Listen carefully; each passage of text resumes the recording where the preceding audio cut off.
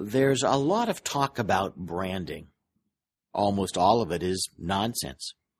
On the other hand, the definition of branding cited by David Ogilvy, the advertising genius, quote, the intangible sum of a product's attributes, end quote, provides an elegant lesson for medical group leaders.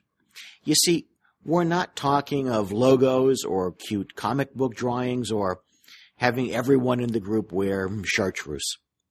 Instead, I want you to focus on the fact that your group is actually and actively branding itself every day, whether or not you're aware of it.